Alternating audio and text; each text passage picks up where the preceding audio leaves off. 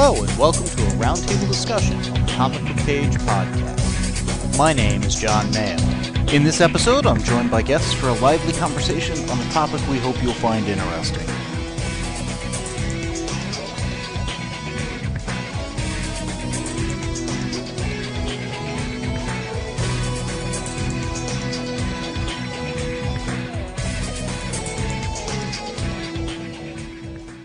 In this roundtable discussion, I am joined once again by my sister Kay Callum. How are you doing tonight? Very good. How are you? Doing all right. Now, we have seen and are going to have a completely spoiler-filled discussion on Avengers Age of Ultron. We've also seen the episode of Agents of S.H.I.E.L.D., episode 20 of Season 2, that takes place afterwards, because we were kind of curious how they tied together. And, well, why don't we just start with that? Okay. This episode of Agents of S.H.I.E.L.D. number 20 had some references to the events in Avengers. Not uber spoilery events, aspects of it. Other than, and again, this is a spoiler-filled discussion on Age of Ultron, so here's the first spoiler. Ultron loses. Yes. And if you're surprised by that, shame on you. And it took place in Sokovia. Yes. All in all, unlike how pivotal Winter Soldier was for the first season of S.H.I.E.L.D., this crossover, they acknowledge, or not even a crossover, the events of the movie, they acknowledge. They did one or two minor things to kind of set it up, but it was blink and you miss it kind of stuff. It was definitely not a game changer. The thing that seems, from my perspective, to be going on that ties between the two is that there seems now to be two factions or two, forms of thought going on. Either you're okay with alien influence or you're not. Well, certainly in Agents of S.H.I.E.L.D., that was playing in. With what got me, though, with the cinematic universe here is events of certain movies are, you can't help but notice, they change the world. Yes. Again, the fall of Hydra, that kind of stuff with Winter Soldier. In Age of Ultron, Ultron attacks, the Hulk goes berserk. I mean, these are national news events. We're told that in the movie, yet it really didn't seem like that big of a deal in Agents of S.H.I.E.L.D. We saw it making the news, but other than the fact that it was on the news, it had minimal effect on their daily life. It was really, and that happened. Yeah. Now, going to the movie itself, because that is what we're here to talk about. They start with some definite action stuff. They're going after Loki's scepter and whatnot. Get some really good action, reminiscent of the first film. Complete with a recreation of what I had called the gong moment in the first movie, where in the first movie, Thor hit Captain America's shield and a bunch of trees went down, and that was kind of the end of their bickering. Here, they are surrounded by people who are kind of lining up to fight him, and this time he hits the shield on purpose to knock the enemies down. Exactly. So there's some callbacks like that are well done. And it also goes towards them fighting as a team. Yes. The one shot in that sequence that I thought was a little gratuitous was when they all are kind of, running forward and stuff, and they do a little slow motion as they're in a lineup. Yeah. And it's kind of a, let's pause and watch. Okay, now let's go on. Yeah, I caught that, and I was like, really? Did we need to do the, hey, look, we got them all in one frame? That's a cool shot, so I get it. But it was also right after, I think, Hawkeye and Black Widow bail out of the vehicle they were in. And right before Iron Man flies forward to the castle or whatever they were attacking. And I'm like, those other two are on foot. How are they going to catch up? But it started the movie off with a good action sequence. And by and large, I thought this was another movie that was well balanced in terms of most of the stuff. Hawkeye, I think, got more screen time and development in this movie than in all of his past appearances put together. Yeah, he finally got the love his character needed. Well, in multiple ways, both in terms of screen time and in terms of his character literally having a life. Yes. which was surprising, seemed to come out of literally nowhere, but they addressed that. Mm-hmm. They did. He's a covert guy. He's got a bow. He doesn't go advertising he has a family. Yeah. So I thought it was good that they did all of that. They they did build up a relationship between the Hulk and Black Widow. Which I thought was interesting because in previous movies, it had felt to me like Black Widow and Hawkeye had something. And here, they were saying, no, that's a friendship. Which, albeit it had never been a blatantly sexual or dating thing in the other films, it just felt like she was closest to him. There's a strong connection there that they've never really clarified. And if they were to go with a Black Widow movie, having Hawkeye in it, and at least in flashback, to go explain some of that. Mm-hmm. You know, how does she know about the family? Why doesn't others? How did that come to be? Mm-hmm. But it gave both the Hawkeye character a good arc in the movie. I liked when everybody else was getting mind controlled, he didn't. Yes. And of course, the not a fan of that was kind of a reference to the first film. Yes. Because I don't think the actor was really keen on essentially being part of the villain group half the film. Yeah. Yeah. Black Widow, I thought, got a good arc here. I don't think she came out of it well. No. I mean, it showed she is who she is, and that has costs. You know, her relationship with the Hulk goes through a lot of twists and turns. And there was the one scene where Banner is talking to Black Widow, and, have we missed our window? Mm-hmm.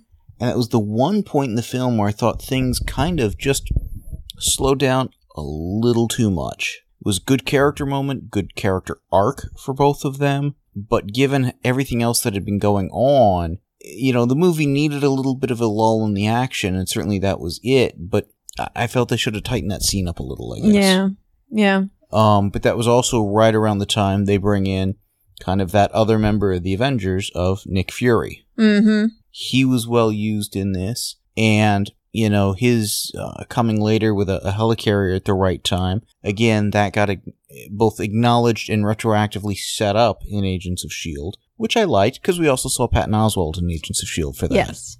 I was a little dismayed that when we got in the movie the helicarrier and stuff, one, I didn't recognize anybody on it. Mm-mm. Well, except Maria Hill. Maria Hill and Fury, of course.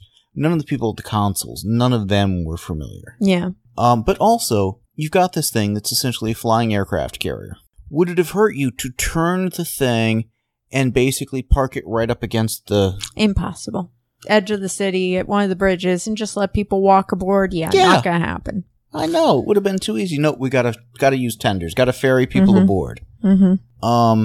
More dramatic that way. I get it. Mm-hmm. Now, this movie was the second movie to have Quicksilver and Scarlet Witch. In the X-Men Days of Future Past, we get Quicksilver. We see Scarlet Witch, but in the Avengers, there's a 12-minute age difference. In the X-Men, there's a multi-year difference. By like 10-year almost. Interesting. So we don't really get any Scarlet Witch as such, but he has a sister. Mm-hmm. Now, my understanding is contractually, because those characters were both Avengers and X-Men, it kind of blurred the line as to which studio had what rights. Mm. And what they eventually settled on is both could use them, but in the Avengers, they can't make reference to them being mutants.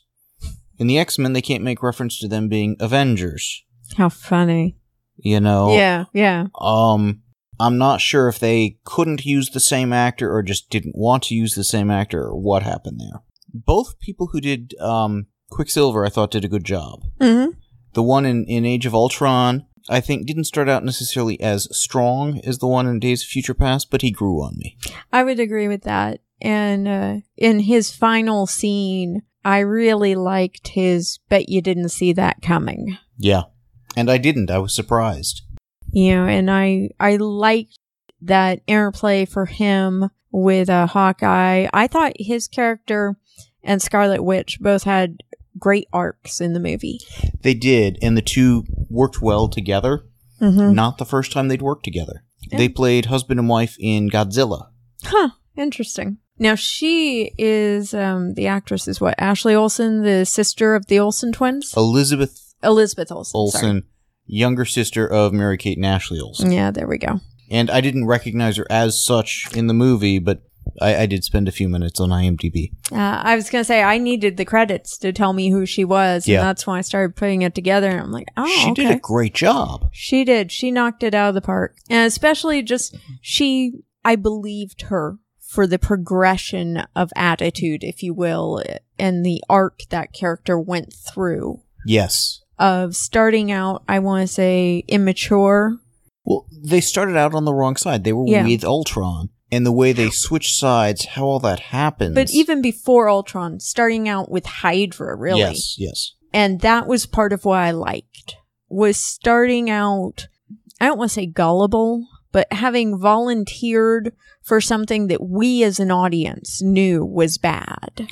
I did like the line that Captain America had. Oh, it was great. What kind of a monster would let a German scientist experiment on them willingly? Yeah.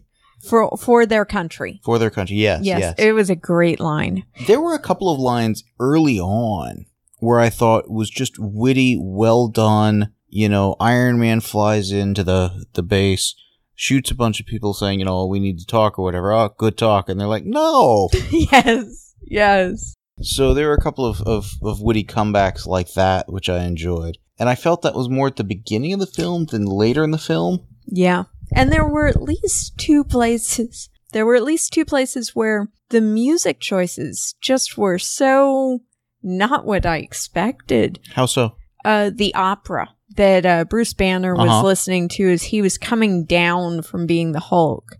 It was very much, I mean, admittedly, they kept half in jest, half seriously saying, you know, he needs a lullaby. He needs to calm down. And I don't know, opera is not what I think of as calm you down music. It's very passionate music. I think it's something to take his mind off of. Yeah, but it was just all the visuals they were giving us as we're listening to this opera and this passionate romantic song. I'm like, what am I supposed to be getting from this until we finally get to him with the headphones on? I'm like, okay. Now I see at least where we're going for here. But maybe if we'd started the scene on him and then pivoted around everyone else and come back to him, that music choice would have made more sense to me from the start.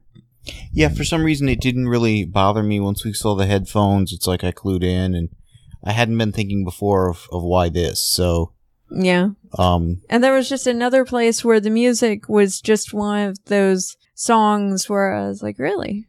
I'm enjoying the music, but it's not what I naturally think of as music to go with an action film. Well, and we noticed in the credits, Danny Elfman was one of the composers, and there was another one. Yeah, two different people worked on the score, which I thought was interesting. And it was different than the one who had done the Avengers theme from the first movie. Mm-hmm. And there is a theme. Again, like I mentioned when we talked about the first movie of the Avengers, it's not really here's their battle cry kind of a... Well, I guess part of why I noticed the music in these is like the Captain America films have that great patriotic beat to them throughout them, especially in their battle scenes. It was also a period piece. Exactly. And this doesn't have some sense of that identity with the music, I guess. Well, I don't think it's possible to do a contemporary period piece. Exactly. Yeah. For two reasons. One, it's hard to know what's iconic about the period in the moment. Yeah. And two, if you nail it, it just makes the film look dated. Yeah. So it's hard to do and dangerous to do. Yeah. Ultron's origin was changed up quite a bit from the comics. Interesting. Now, in the comics, the main reason they had to change it up, they haven't introduced any of the Ant-Men.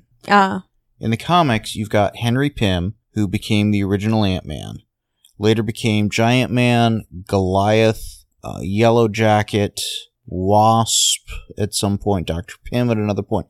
He went through a bunch of identities, all of which were later taken over by other people. Matter of fact, the second Goliath, Hawkeye. Henry Pym had some mental stability issues. Obviously, identity crisis was one of them. Yeah. But he wound up creating a artificial intelligence, Ultron. goes nuts, tries to rule the world. Well, don't have him in play yet, so we've already got another guy who's a genius scientist who's created an AI. What the heck, let's have him go forward. Mm-hmm. Now, using the scepter of Loki's was interesting. Yeah. Flat out saying, yep, this is the mind gem, and it's part of the Infinity Gems that are going to be part of the Infinity Gauntlet for Infinity War. And Thor later referencing that 4 of them have been in play. Mm-hmm. Now, what's interesting about that is one of them was the one from Guardians of the Galaxy, implying Thor knows about those events. Yeah. Now, Heimdall sees all, so okay, that makes sense. Yeah. Well, and I thought it was interesting because you mentioned already everybody's mind got played with at one point. Bruce Banner didn't really want to dwell on, and we didn't really see what he saw when his mind got played with. For for Black Widow. Mm-hmm. Yeah, when her mind got played with, we saw definitely what she was seeing and was being haunted by her past. Whereas with Thor, when his mind got played with, it was a dream he was sure he should have gotten a message from. He knew he was in a dream state. Yeah. And at first, Iron Man thought he was living through the events and then comes out and realizes, oh wait, that must have been a dream. Yeah, but now, Iron Man was sure that he was seeing the future. Yes. Like a premonition. Yes. Whereas Thor was certain, kind of my subconscious was trying to tell me something. Yeah, Iron Man was convinced he was shown something that would happen. Thor was not convinced of that. Yeah. But again, man of science, man of God, of mysticism, sort of, Yeah, it was different frame of reference there for the two. Yeah, it was interesting to me how each person reacted to it. And, Captain America, everyone else seemed to be shown their darker side or their fears, whereas he was shown almost a not being needed anymore. You can relax. If he hadn't gone into the ice, he wouldn't have mattered. Yeah. Which is an interesting dilemma for him. Now, Scarlet Witch induced all of those visions. Mm-hmm. And in the comics, her powers are more... I mean, I was going to say she's a mutant. But one, I can't say that. We're talking about Avengers. No, I'm kidding. The reason I hesitate there, though, is in some recent stuff, they've backpedaled very much away from her and Quicksilver being the children of Magneto. Oh, interesting. Now, how much of that's because of the movie stuff? But for the longest time, she and Quicksilver were believed to be the son and daughter of Magneto, who also had another daughter, Polaris, who was a mutant with magnetic powers. Later joined. She was part of the X-Men, later part of X-Factor, probably a few other teams in the meanwhile. But Scarlet Witch's mutant ability is this hex-based power to alter probability. Oh, so, interesting. Not telekinesis, not mystic blasts so much. I was going to say, kind of creating fireballs out of electricity gathered out of the air was kind of the sense and it's I a got. Cool effect in the movie. Oh, it was well used, especially when she was heartbroken and pissed off. Yeah. I liked that. And I liked the way they used the twinness, if you will. Well, yeah, they played with that, and having the actors have worked together before and apparently been friends, they were paired up during most of the movie. Yeah. So that, I think, gave them going in a certain chemistry. Mm-hmm. And it played well. Yeah, it did. But her having the ability to do the mind clouding or whatever, convenient for the story, not based on the comics. Interesting. But her hex powers have always been, kind of the what are the odds of that? The thing collapsing right on top of you, or your bow and arrow falling apart, or whatever. Mm-hmm. So her powers have always been a little ill-defined. Here, while it didn't make sense to have that particular mix, she had them. It was, again, the experimentation from the mind gem, which goes towards the mind clouding. Doesn't really go towards, Quicksilver being really fast. Well, but yeah, it was Hydra had experimented based on having had the scepter. And the diviner from S.H.I.E.L.D. Oh, right. The Inhuman diviner and the crystals. Right. Interesting, so, yeah.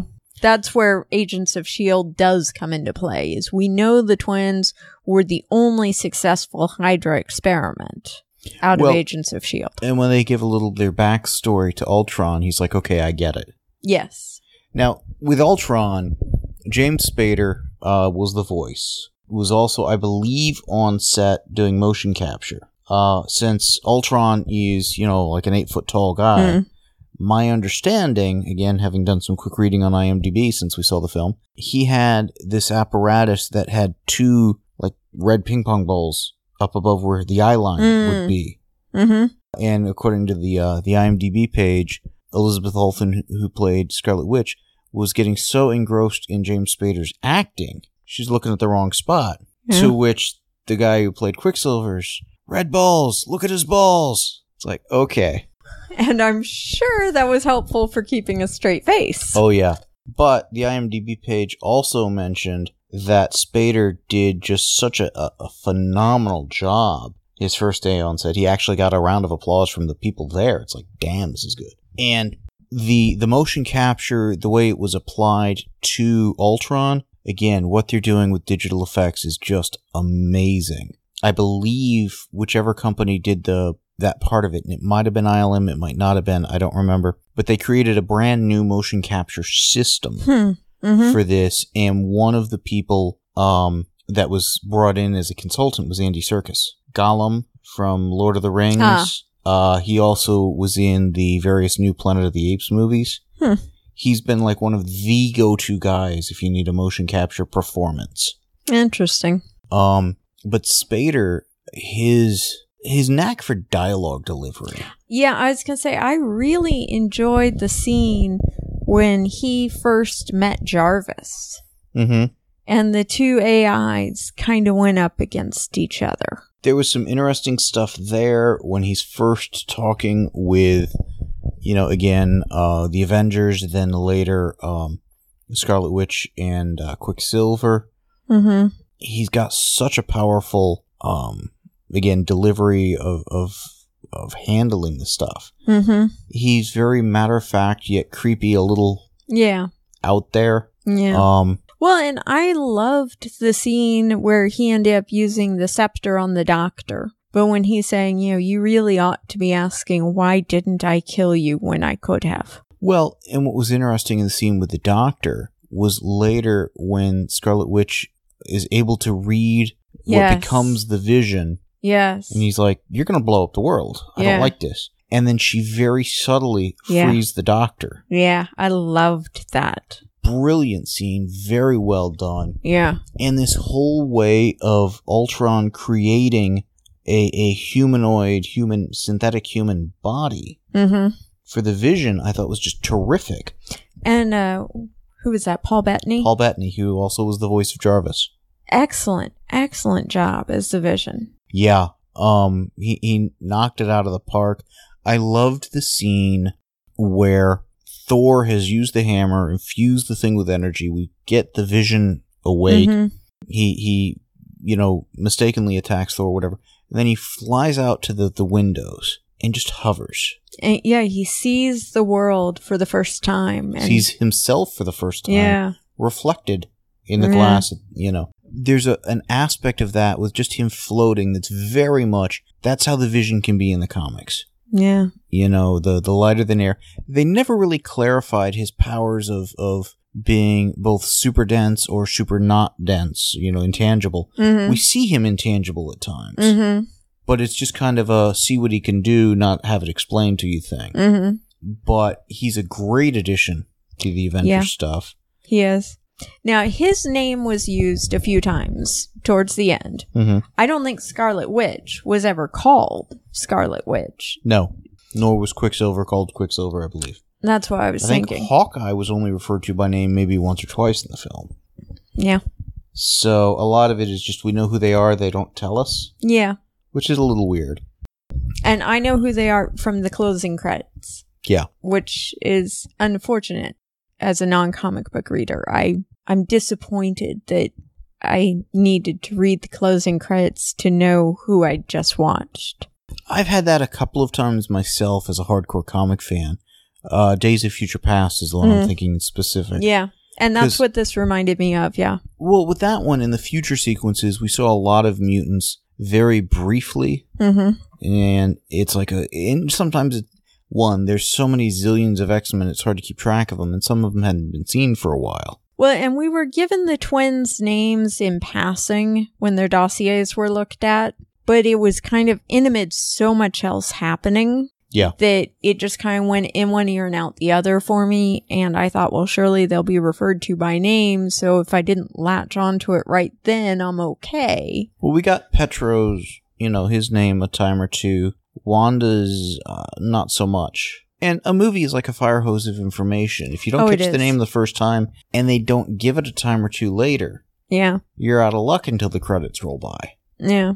I did think with the Vision, when he's like, we've got to work together and stuff, the way he convinced the Avengers really was serious payoff for the sequence earlier in the movie after the party of who can lift Thor's hammer. Yes. Now, in the comics, a couple of people have been able to do it. Cap and a few others, paragons of virtue usually. So when we had that, and that scene is one they'd used in place of a trailer when the trailer had gotten leaked early. I think they actually showed it after one of the Agents of S.H.I.E.L.D. episodes.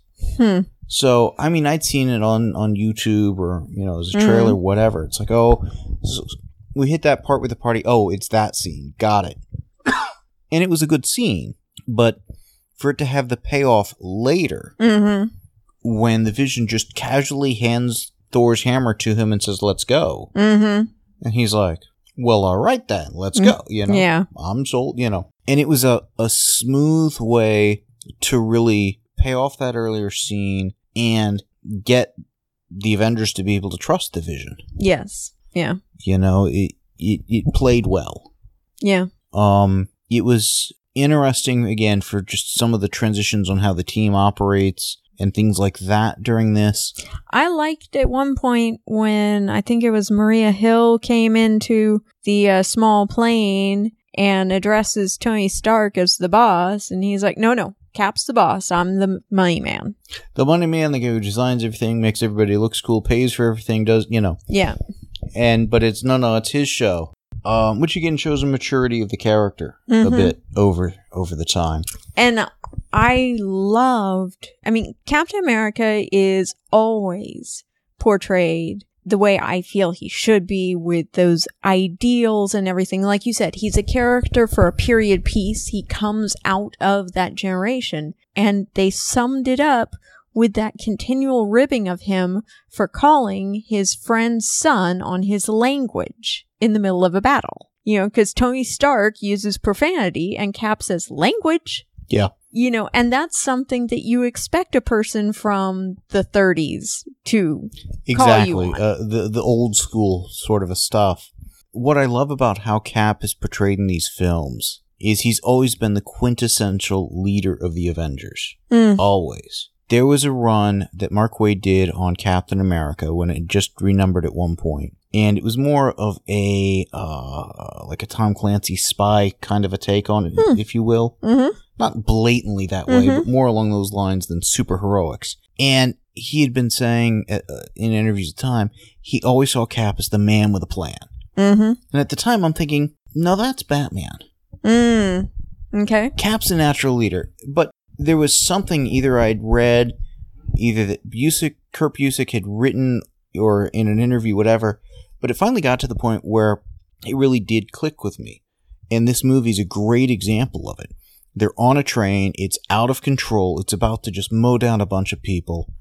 He's got himself, Quicksilver, and Scarlet Witch, who've just suddenly out of nowhere started helping him. He just turns to Quicksilver and says, get the people out of the way in front of us, clear the path. Scarlet Witch, can you stop it? I mean, he's the strategist. Yes. And when you think about the character's background of having been on the battlefields of World War II, where that was a very hands-on war, as opposed to our current wars where we're in the drones and we're in the planes and you're 30,000 feet above. But roll that a little further back. How did he start in that war? As a piece of propaganda. True. As a joke almost. Yeah. there is a sequence they do as a montage where he and the Howling Commandos are just essentially going through the war, taking no prisoners or whatever, or taking prisoners, Yeah. That there's a growth there. Yes. That if they wanted to do another period piece kind of a deal, they definitely could and should. I would enjoy seeing, just the same way they did Agent Carter as a little event series. A Howling Commandos series. Oh, absolutely.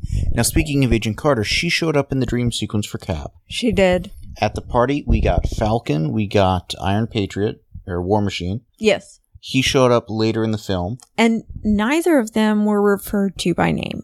No. It was just, do you know these guys kind of thing. They mentioned some, Pepper Potts, Jane Foster, a few others.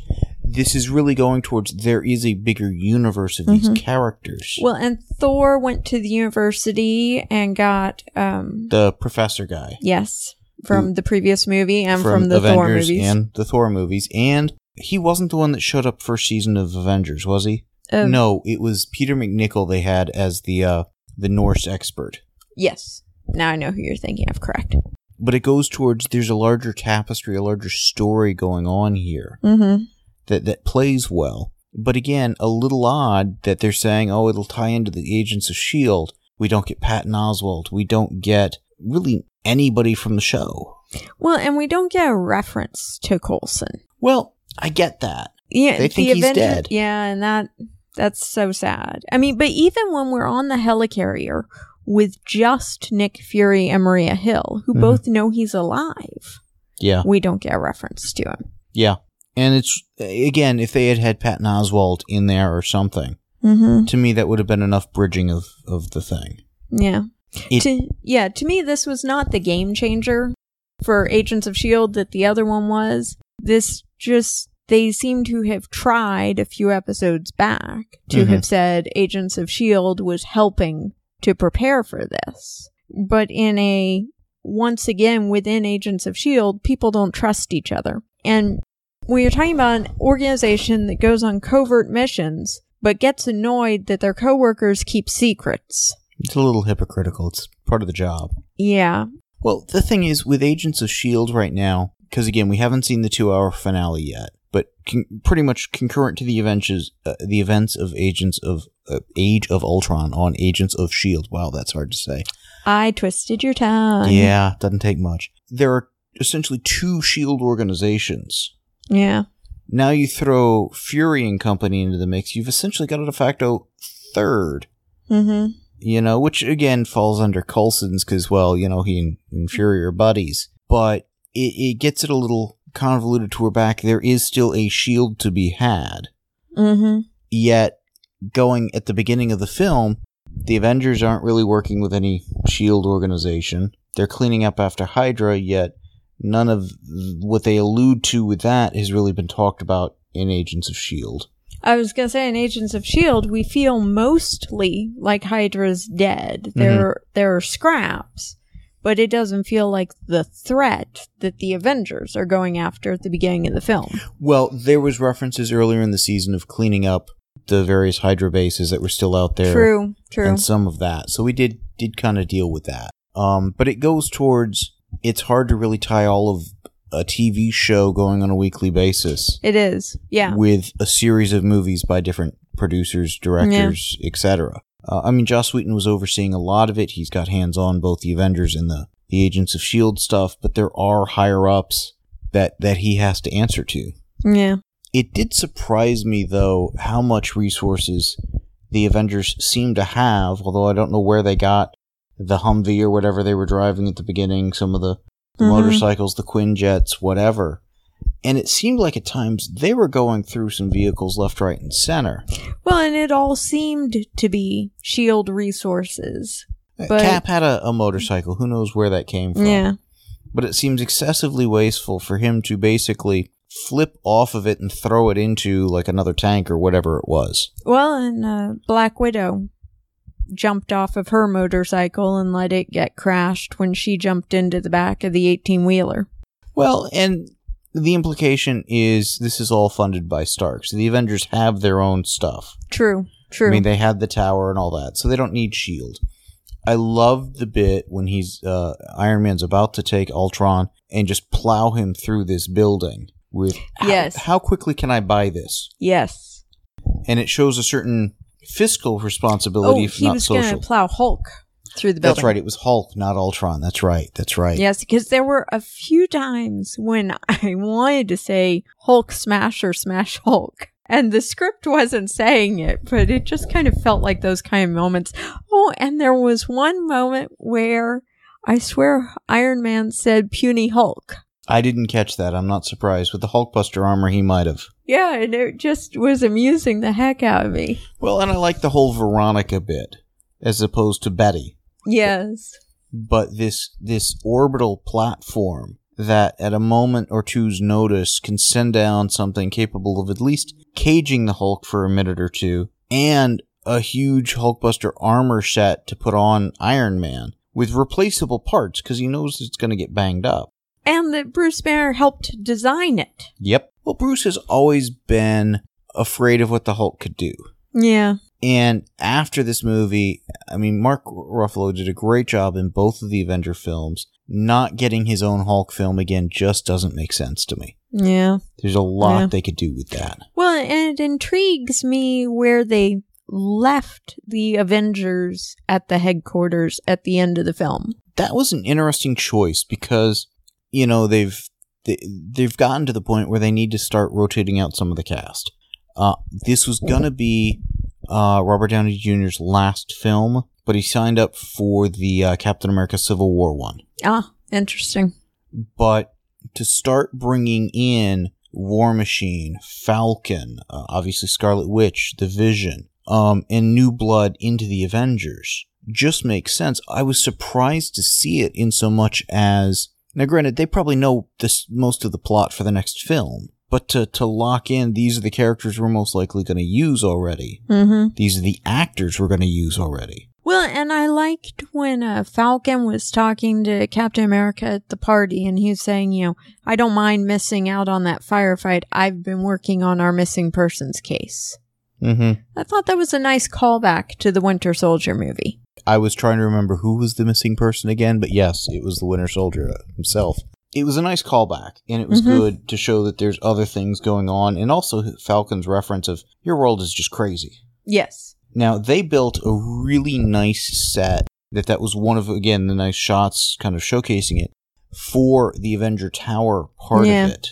And it seemed to be a much bigger location, because they built it further out versus a more sloping up kind of a deal from when Iron Man had it. But they had like a 3 or 4 level set. The windows on the far side, you could see down, you could see where they were going to have the who can lift the hammer bit. Yeah, there was less outdoor patio than the previous movie. Yeah. That gave them a lot more indoor space. There was the outdoor patio, and then a few levels up where Iron Man landed to de-armor. Yeah. That now kind of goes all straight up. There's a spot to land a Quinjet. Yeah. But I would imagine you got to be a decent pilot to land on that little thing. But it was a cool location and one well used. Well, and a glass floor, so you could look down at where the various Iron Man armors were being assembled and stuff, which was kind of cool. But ultimately pointless since nobody saw them getting built before they got trounced. No. This is one where we've clearly gotten to the point where computer-generated technology is so, I don't want to say dirt cheap, but so accessible. I mean, Iron Man 3 kind of proved it when he was swapping out armors left, right, and center. But to have Ultron, Hulk, I imagine the Hulkbuster armor for Iron Man was all CG. Yeah. Multiple, computer-generated characters and stuff. Armors and Ultrons out the wazoo. Yeah. And man, the Ultron design looked like the character, yet, from the comics, yet, in a way that seems like it would work in real life. Yeah. It was clearly CG. There was some articulation and stuff for the lips and whatnot that just, how else could you do? But again, the visualization of that character, of the Vision, they've really just outdone themselves. I liked the look of the Vision. I thought he came off really well. What I found interesting was the texturing Yeah. On him. There were parts that had, like a solid straight up and down line work, others that had a different kind of a texturing. Yeah. I don't know how they did it, but it was beautiful. It was very well done. Yeah. And I also liked how he's out of the womb, the cradle or whatever, floats up to the glass like we talked about, but then comes down. He's talking with Thor, sees Thor's attire. Yeah, and he kind of holograms onto himself or morphs onto himself better attire or more appropriate attire. He gets his costume, essentially, cape and all. Yeah. And there were a few things with the cape that just seemed a little awkward, but it seemed to be the intent they were going for. Yeah, they wanted a floaty cape. Floaty, but it always seemed to be floating up and to the side. It was weird. But yeah, it was a great character. And again, leaving the movie with, these are the ones they're going to train up. Yeah. There's nothing to say they can't swap out some others, add some more, whatever. Mm-hmm. But it was a good mix of characters. Good growth for the team. New location, just to get them kind of out of the heart of New York for some of this. Well, and interesting that Captain America and Black Widow were staying there to train up the team. Bruce Banner is missing in action, if you will. But Iron Man was driving off to do his own thing. Again, he's pretty much at the ready to retire stage. And again, he's got his successor right there. He's not leaving them in the lurch. Mm-hmm. So I thought that played. That worked. I thought it worked perfectly. However, when I called the call center to place our order for dinner, and the guy asked what I'd been doing tonight, and I mentioned I'd seen Avengers Age of Ultron, he told me he doesn't want to spoil the future movies, but it is setting up for future movies. How could somebody not know that? Marvel has announced their plans for at least 3-4 years out. I actually try not to pay too much attention to what they're announcing because I want to simply enjoy the plots. I think paying attention to the announcements is harmless. I think your decision to not see the trailers ahead of time was smart. Because again, there was a lot of the plot I had kind of seen coming. Aspects of some of the fights I saw coming. And an entire scene I'd already seen. Yeah, see, and that would have disappointed me. I liked just being blown out of the water by all of it. I really enjoyed the way Black Widow kept helping Cap out with the shield. Yeah, some of that was really good, particularly 1 or 2 fight scenes where they're almost handing off with it. Yeah. They'd clearly trained together before. Yeah. The complaint I had with Black Widow this time around was the Tron-style suit. Yeah, I with can the blue see that. piping or whatever. Yeah. She's a covert operative. Yeah, I can see that. I don't care if she's hanging around with the Hulk, Cap, Thor, etc.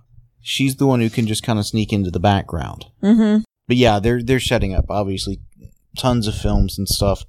I will say that the mid-credit, end-credit, there was only the mid-credit one, there was no end-credit scene, really lackluster. It's setting up the Infinity War, the next 2 Avenger movies. I get it. Mm-hmm. It was 20 seconds tops. Well, and it was very reminiscent of the one we saw at the end of the other Avengers movie, which may be part of why it was so lackluster to us, is watching the movies back to back effectively. It didn't have the payoff that Samuel L. Jackson at the end of Iron Man had. Yeah. Or even the one at the end of Guardians of the Galaxy or some of these others. Yeah. Where, or even in Agents of S.H.I.E.L.D., they had 1 or 2 tags at the end. Yeah. There was a scene a couple of episodes back between Coulson and Hunter. Oh, I still love that scene. It's beautiful. Yeah. You know? So they could have done that a little better. The one thing I thought was ironic was, go see this in the theater. There's trailers beforehand. I expect the trailers. Mm-hmm. One of the comics Drew and I reviewed not that long ago was Fantastic Four 645, yet another final issue of the Fantastic Four. They're ending the series so as not to promote the movie. Mm-hmm. So is it not somewhat ironic to see a trailer for the Fantastic Four movie in front of the Avengers? Yeah.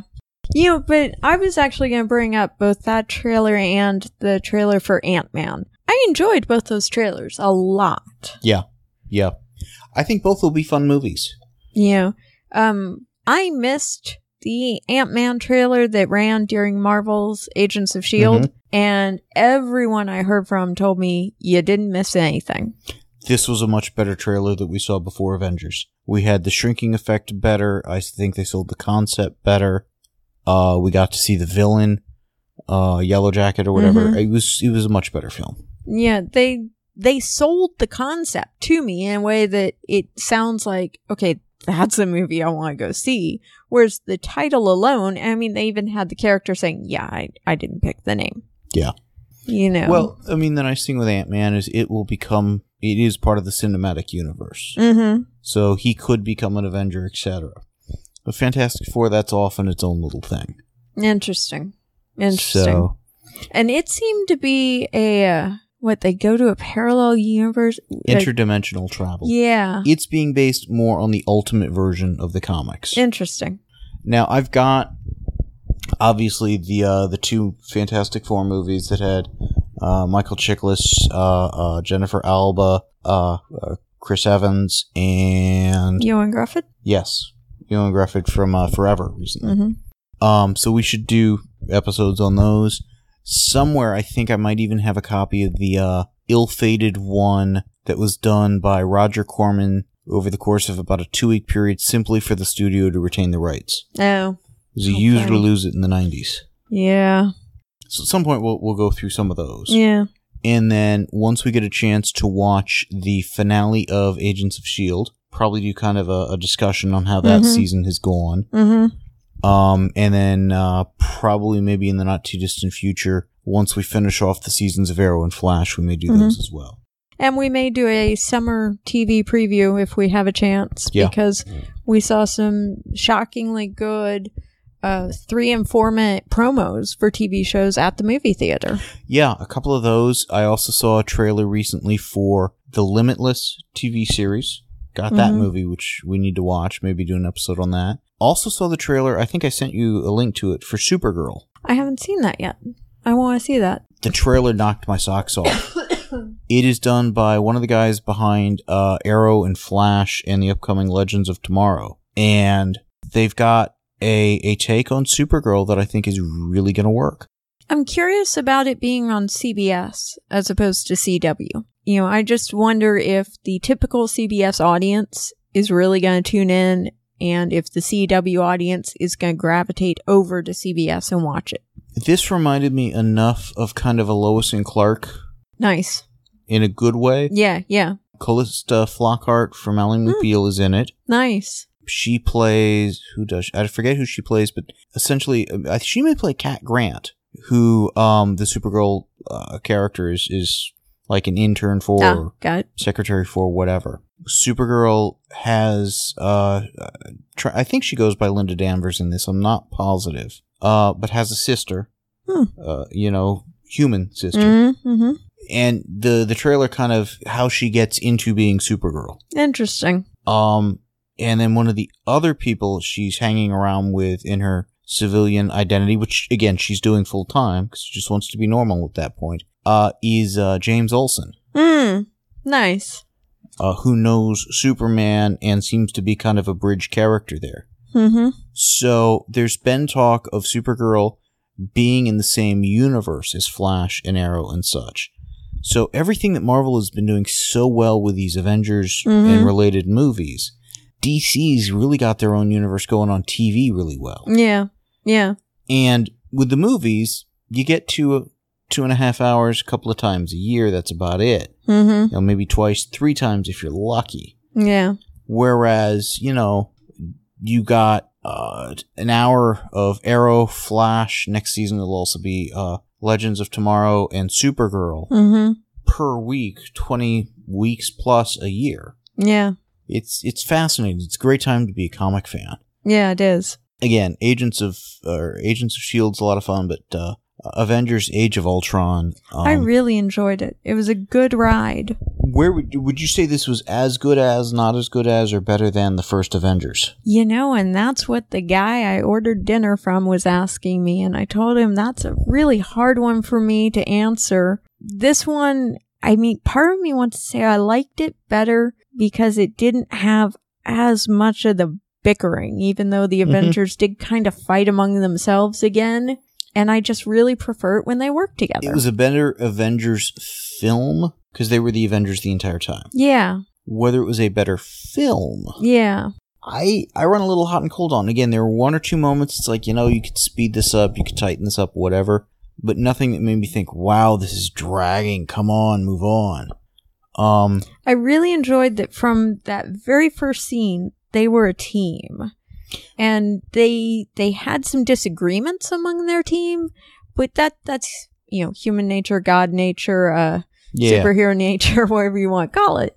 It was it's the nature of drama. Yeah, it was very true to life in that respect. And, I enjoyed the bit where Captain America and Iron Man were both blowing off some steam, chopping wood, trying to sort through their feelings. And at one point, Iron Man gets called away to fix a tractor, and he looks over at Captain America and says, don't steal from my pile, and they pull out, and Captain America's pile is already 4 times bigger than Iron Man's. Well, the other thing is right before that, when they were talking, Cap takes one of the big logs and just pulls it apart by hand. Yes! That was priceless. It was... seeing those characters, they play well with each other. They do. The actors play well against each other. Yeah. Even when they're all in a scene or when it's just one or two of them, it works. Yeah. So I would say, by and large, this was a better film. I'll pick it up on Blu-ray. There's going to be a 3D version. I'll probably get that. And I'll reassess after a second viewing or something. Mm-hmm. Just does the Ultron plot hang together? Does the action hang together? Vision, all that. And by and large, I think it does. I think the Avenger film, rewatching it worked better for me on later passes. Yeah. And it may be that, in a home theater setting, even some of the spots I thought were a little slower in Age of Ultron might work better. But by and large, I thought it was a phenomenal movie, really well done. Again, Joss Whedon, I expect no less. He understands the characters, he cares about the characters, and he does right by them. Yeah. Well, and even when there are characters that you kind of expect, he doesn't leave you wondering, why wasn't Pepper in the movie? She gets mentioned. Why wasn't Jane in the movie? She gets mentioned. And then they get mocked for bringing up the girlfriends who aren't there and the manner in which they're talking about. Well, they're competing who has the more impressive girlfriend. Yeah, it was fun. And again, bringing in some of the other characters. They didn't have to bring all of them in. Yeah. But the fact they did, again, I think shows that they're invested in a bigger universe. Yeah. But I also think that's why Hawkeye got the role he did this time, is he'd pretty much gotten the short end of the script for a couple of movies. Yeah. This time they at least did better by him. Yeah. So we'll see what happens with that character moving forward. It seems like he's at a point where we may not see Hawkeye again. Yeah, they left him with he took a suitcase home. They parked that character. They more or less did the same with Iron Man. Mm-hmm. Thor, pretty much. Could bring him back. Doesn't have to. Thor comes and goes. Yeah, but they set expectations realistically. Yeah. Because after a couple of movies, these guys get expensive. Yeah. So I want to see what they do. I want to see if they can take some of the, not lesser characters, but, supporting cast members, whatever, play them into Agents of S.H.I.E.L.D., see what happens in the next couple of, Marvel Universe movies and such. They're doing a good job building this universe up. They continue to have fun with it. I hope Ant-Man, the next one, works well, and it sets the one after it up. Mm-hmm. They may have already started filming Captain America's Civil War. I'm not sure. Interesting. But they've got this charted out for years. Yeah. Yeah. It just comes down to, when do they hit the point where they've had to roll everybody over just because the actors have gotten to where they can't keep doing action sequences? Yeah. These have got to be demanding films. Yeah. So, but I enjoyed it. A lot of fun. Anything else? Does that pretty much do it? That does it. Cool. The show notes and forum for this podcast can be found at www.comicbookpage.com under the podcast and forum sections of the website. Please email us at theguys@comicbookpage.com and let us know what you think of what was discussed in this episode. Thanks for listening.